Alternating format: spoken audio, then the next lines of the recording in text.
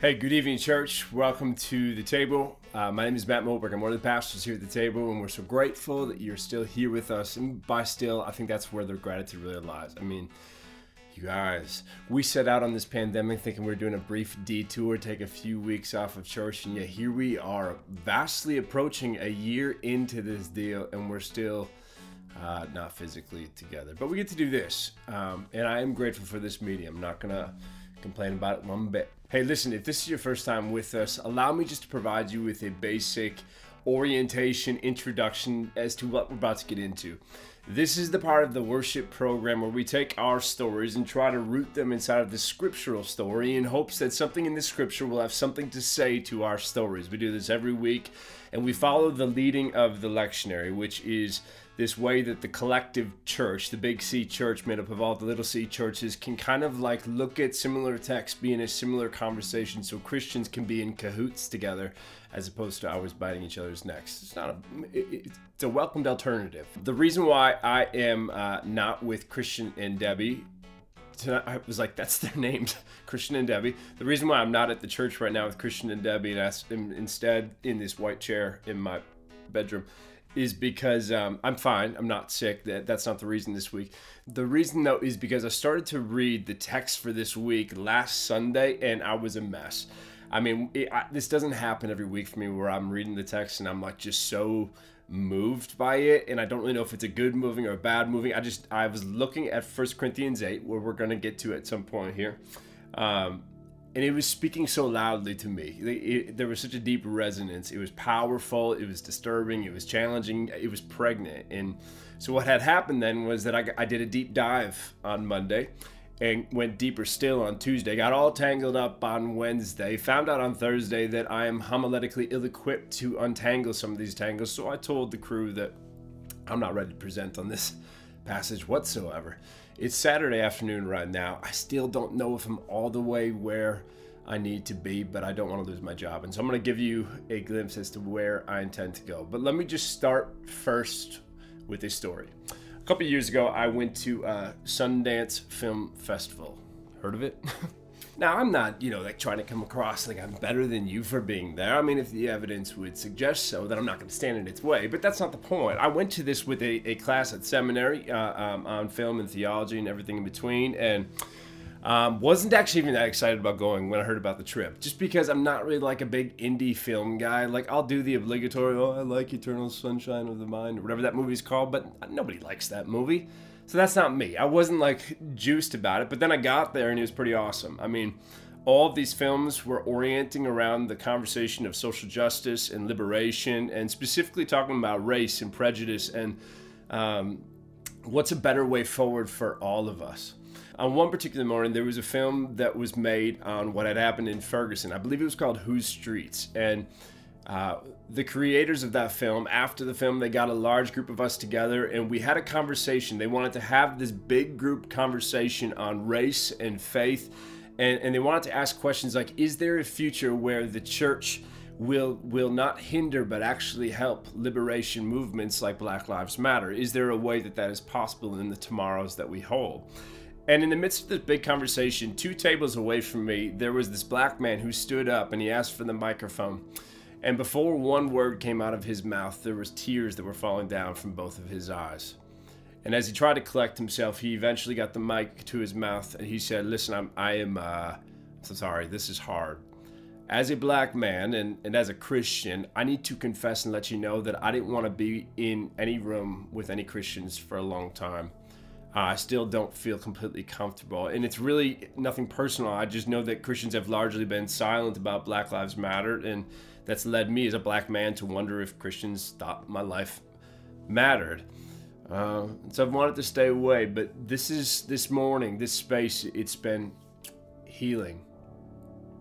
As he is talking, as this man is cutting open a vein in this beautiful, prophetic, and vulnerable, brave way, I see this other man between myself and the man who is speaking, and this guy's sitting in a chair in front of me, and he pulls out his phone and he starts writing a text message. Now, I was not creeping, I was not snooping, it was none of my business, but he was probably 60-something years old, and so he had that size 68 font on his phone, and he was kind of holding it up and doing that like squint that some people do.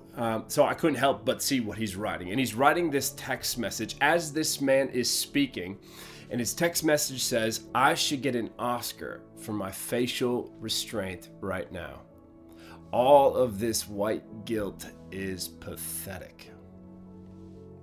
Now, on the other side of the room, after the man who was speaking stopped speaking, there was an older white woman who got up, and before she started to speak, she also started to weep, and she started to move towards the man who was speaking, and she started to talk about her privilege and talk about how she has been sidelined for way too long, how she has kept herself from being active in the game. Even though she knew it was right, it just made her uncomfortable, so she stayed passive and quiet when she was called to be loud and bold, and she was saying, I'm sorry. And it was, again, beautiful, and it was prophetic, and it was so profound, and I was convinced that everyone in the room was being changed by that moment we were in.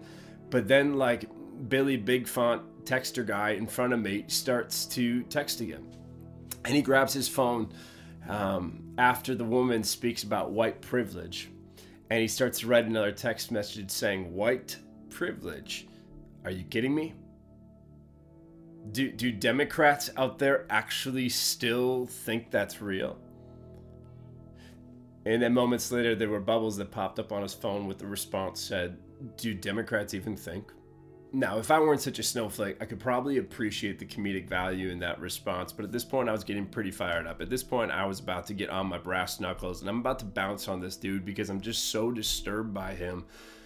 But he was twice my size, and so I decided I'm going to pray for him instead. But after that conversation, like, I carried that room with me. I was so bothered and annoyed and angry, not so much by the fact that the texter didn't see eye to eye with this man, but more so by the fact that the texter did not see this man.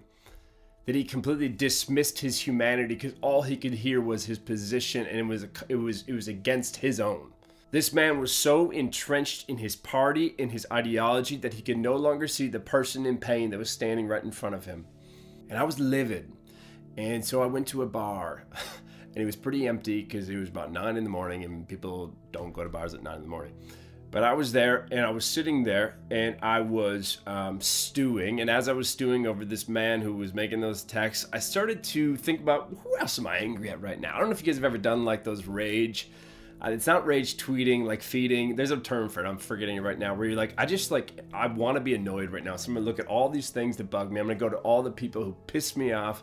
I'm going to read what the stupid thing they said recently. I'm just going to feel that rage, which inevitably makes me feel like I am right. And I was doing that in that bar on that morning. And I was going to Sean Hannity's Twitter profile. I was reading, whatever, all these different things that are out there that are just absurd to me.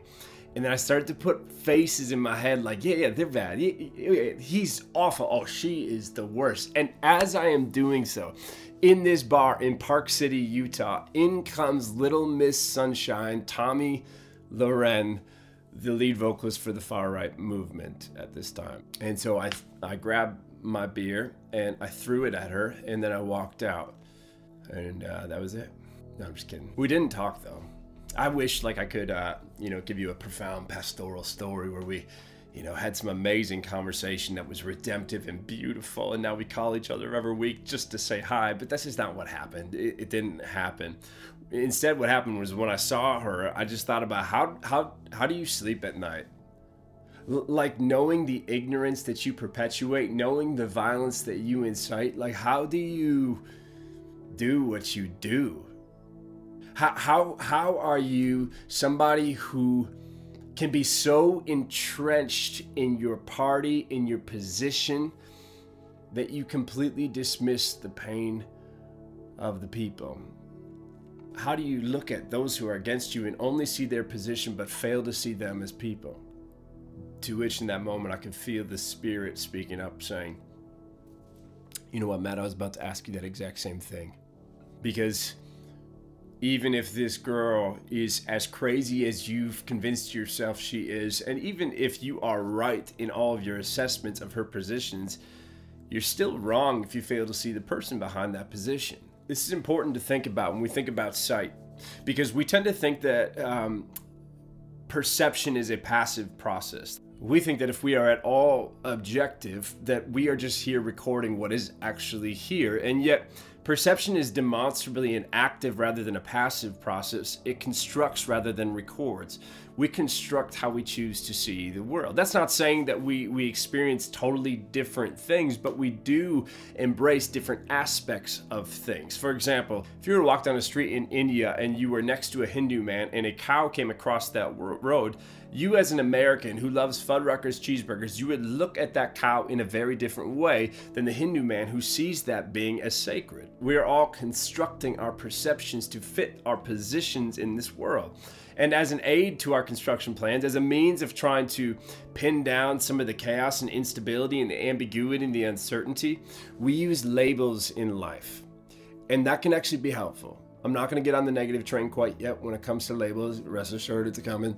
But labels, there is a place where they actually can serve as a constructive aid. I mean, there's a reason why even last week when I was feeling all sick and feeling symptoms, like I wasn't sure what was actually going on with me.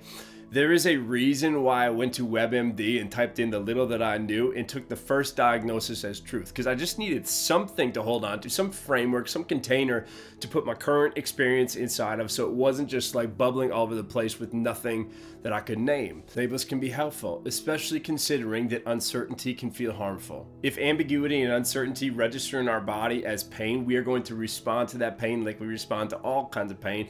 We're going to look for some relief, even if it's not good relief. We just need to put some kind of answer, some kind of organizing story around the thing to pin it down and put it in a cage. And so it really shouldn't be strange to us why people buy into QAnon or why that Plandemic documentary went so wild. It made people's brains feel better. It made their ambiguity go away. Labels can be helpful for naming things, but they're not good at knowing things. That's where they can be harmful, because labels can tend to stop you short when you were called to go all the way. Labels are shortcuts that keep you from being thoughtful and open and empathetic and curious and compassionate. They close you down. They keep you further away. They can keep you from leaning in because they just gave you an easy way out.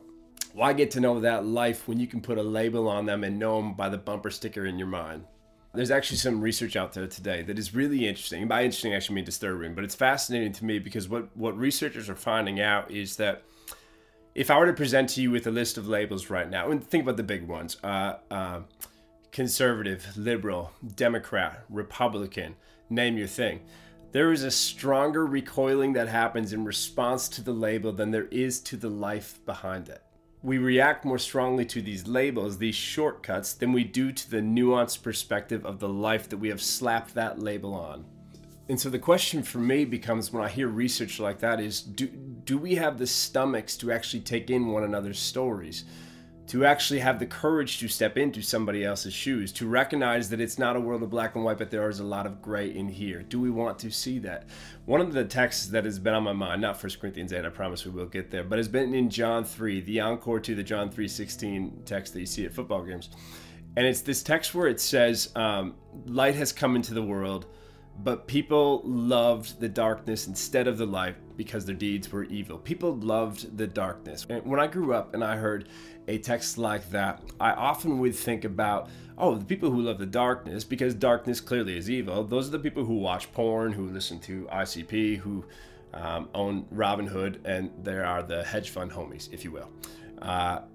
And there might be some pieces of truth in that, but what if the people who love the darkness isn't actually about evil? What if it's just people who prefer the dark because of the work that's involved in perceiving all that's in the light? What if people prefer the dark because it's exhausting to stare at the truth in the light? I mean, just consider the centuries of agony that black and brown family members of ours have been asking white people like me to pay attention to their pain, and we've dismissed it, we've belittled it, we have downsized their pain to upgrade our own sense of convenience. We have preferred the darkness because we just don't know if we have the stomachs really to go all the way into the light. We don't know if we want to see all of that, because what would that mean for all we are? It is hard to leave the dark and deal with what's real in the light, but do you know what might even be harder still? I think this is what actually was messing with me all week. Do you know what might be harder than leaving the dark and going into what's real in the light? Is being in the light and dealing with those who will not join you. And that sounds arrogant, I understand that, but just try to stay with me, please.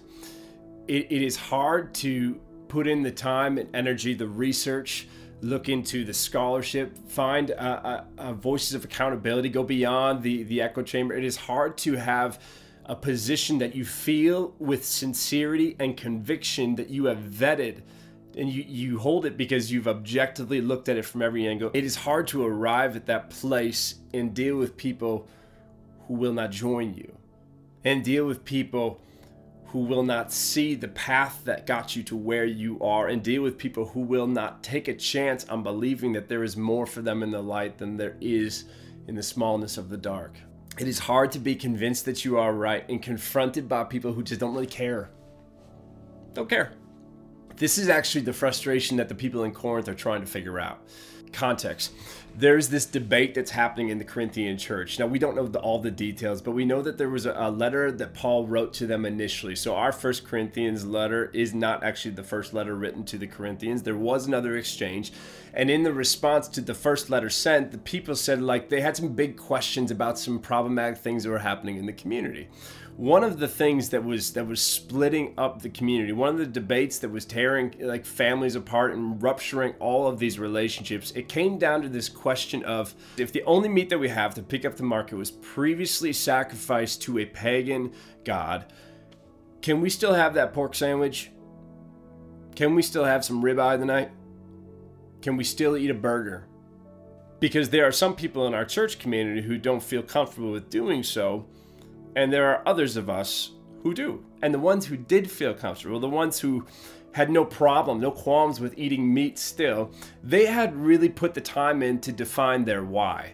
They had put the time in to get to where they eventually did God. They went to the whiteboard, they went to the lab, they laid it all out, they did the math, they did this, they did that, and they reached a conclusion that they found through objective reasoning, through communal dialogue. They put their heart and soul into reaching this answer, and their answer is right.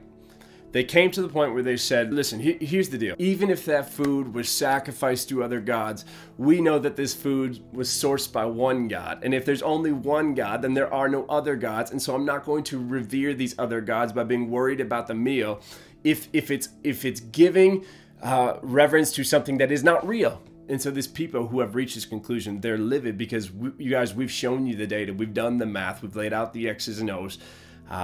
We've given you the facts on the ground. This is not fake news. We're talking about facts on the ground. We've given this to you.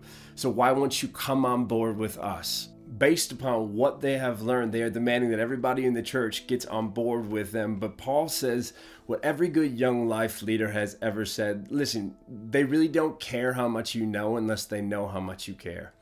Stop expecting people to learn while withholding from people your love.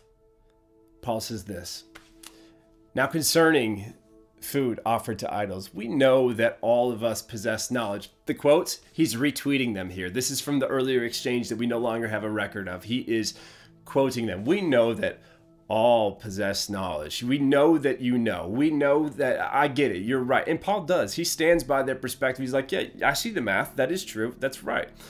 But then he says this: but this knowledge, your rightness, your position, your fidelity to that position over your fidelity to people, that kind of knowledge, it puffs up. But love, that builds. If anyone imagines that he knows something, he does not yet know as he ought to know. But if anybody loves God, he is known by God. Did you hear that?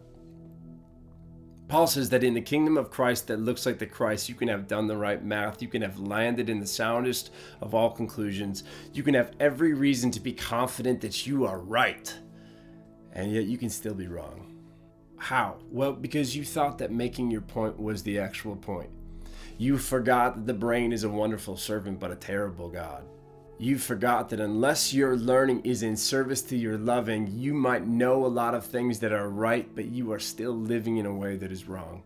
And now we're not talking about food being sacrificed to idols. We're talking about our friends that have been sacrificed to idols. We're talking about our family that has been sacrificed to idols. I mean, how many of you in the past year alone have had a relationship rupture because of two sets of dug-in heels, both convinced that they are right?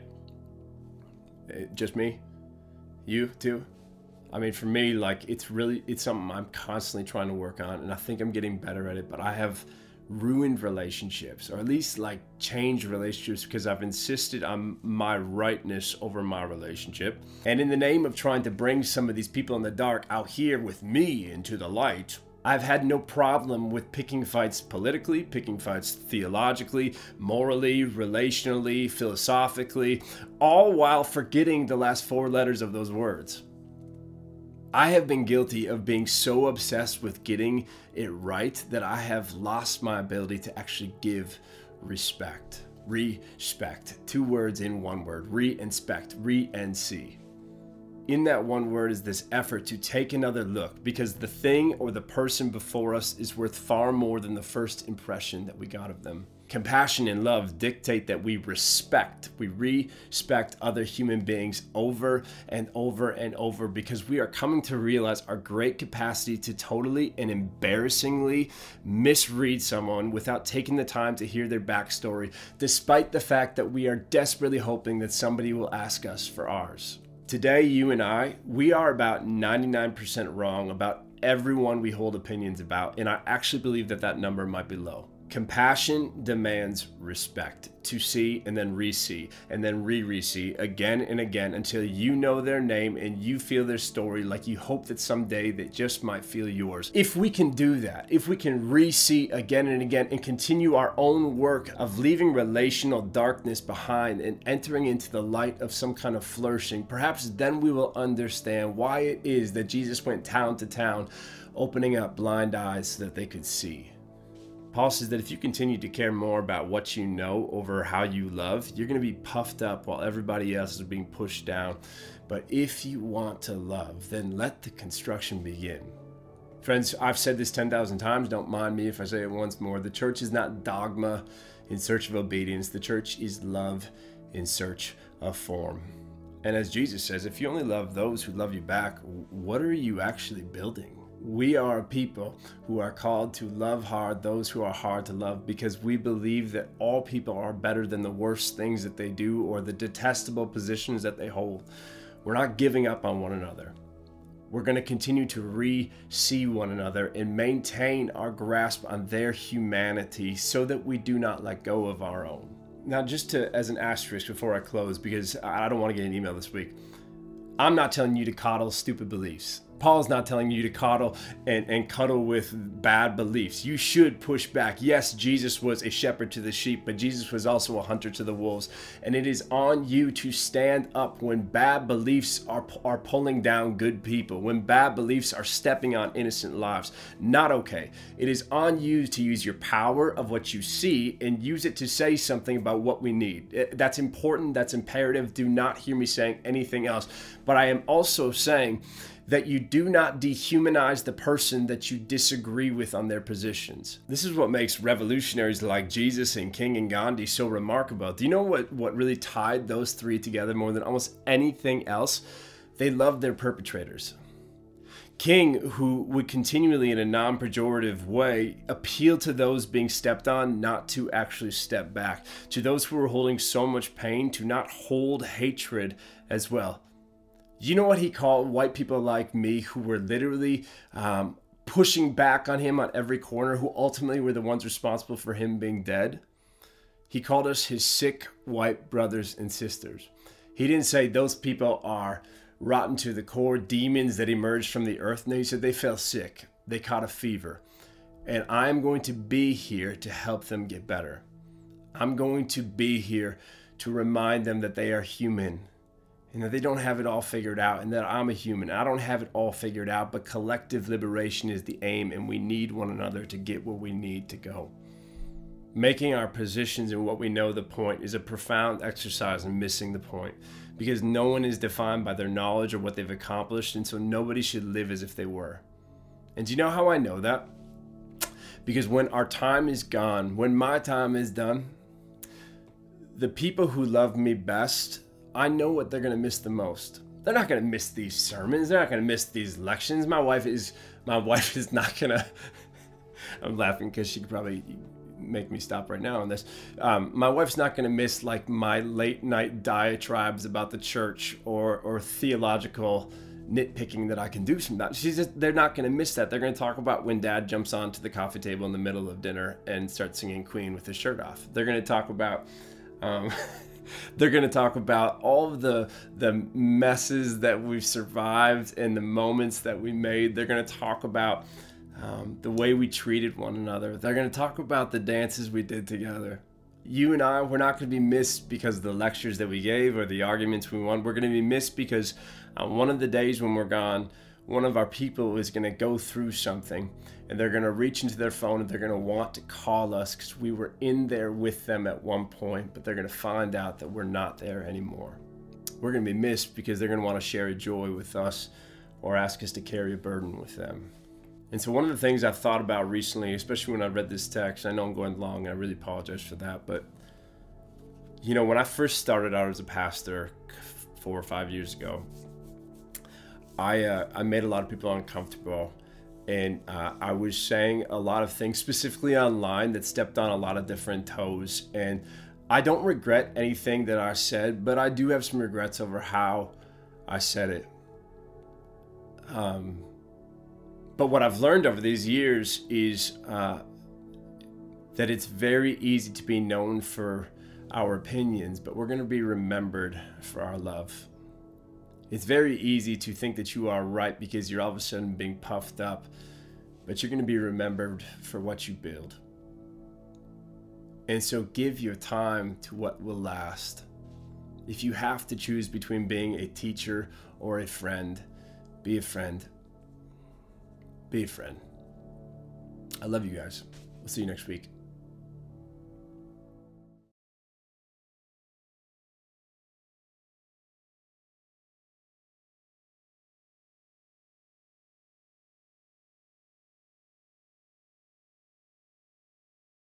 Hey, thanks for that message, Matt.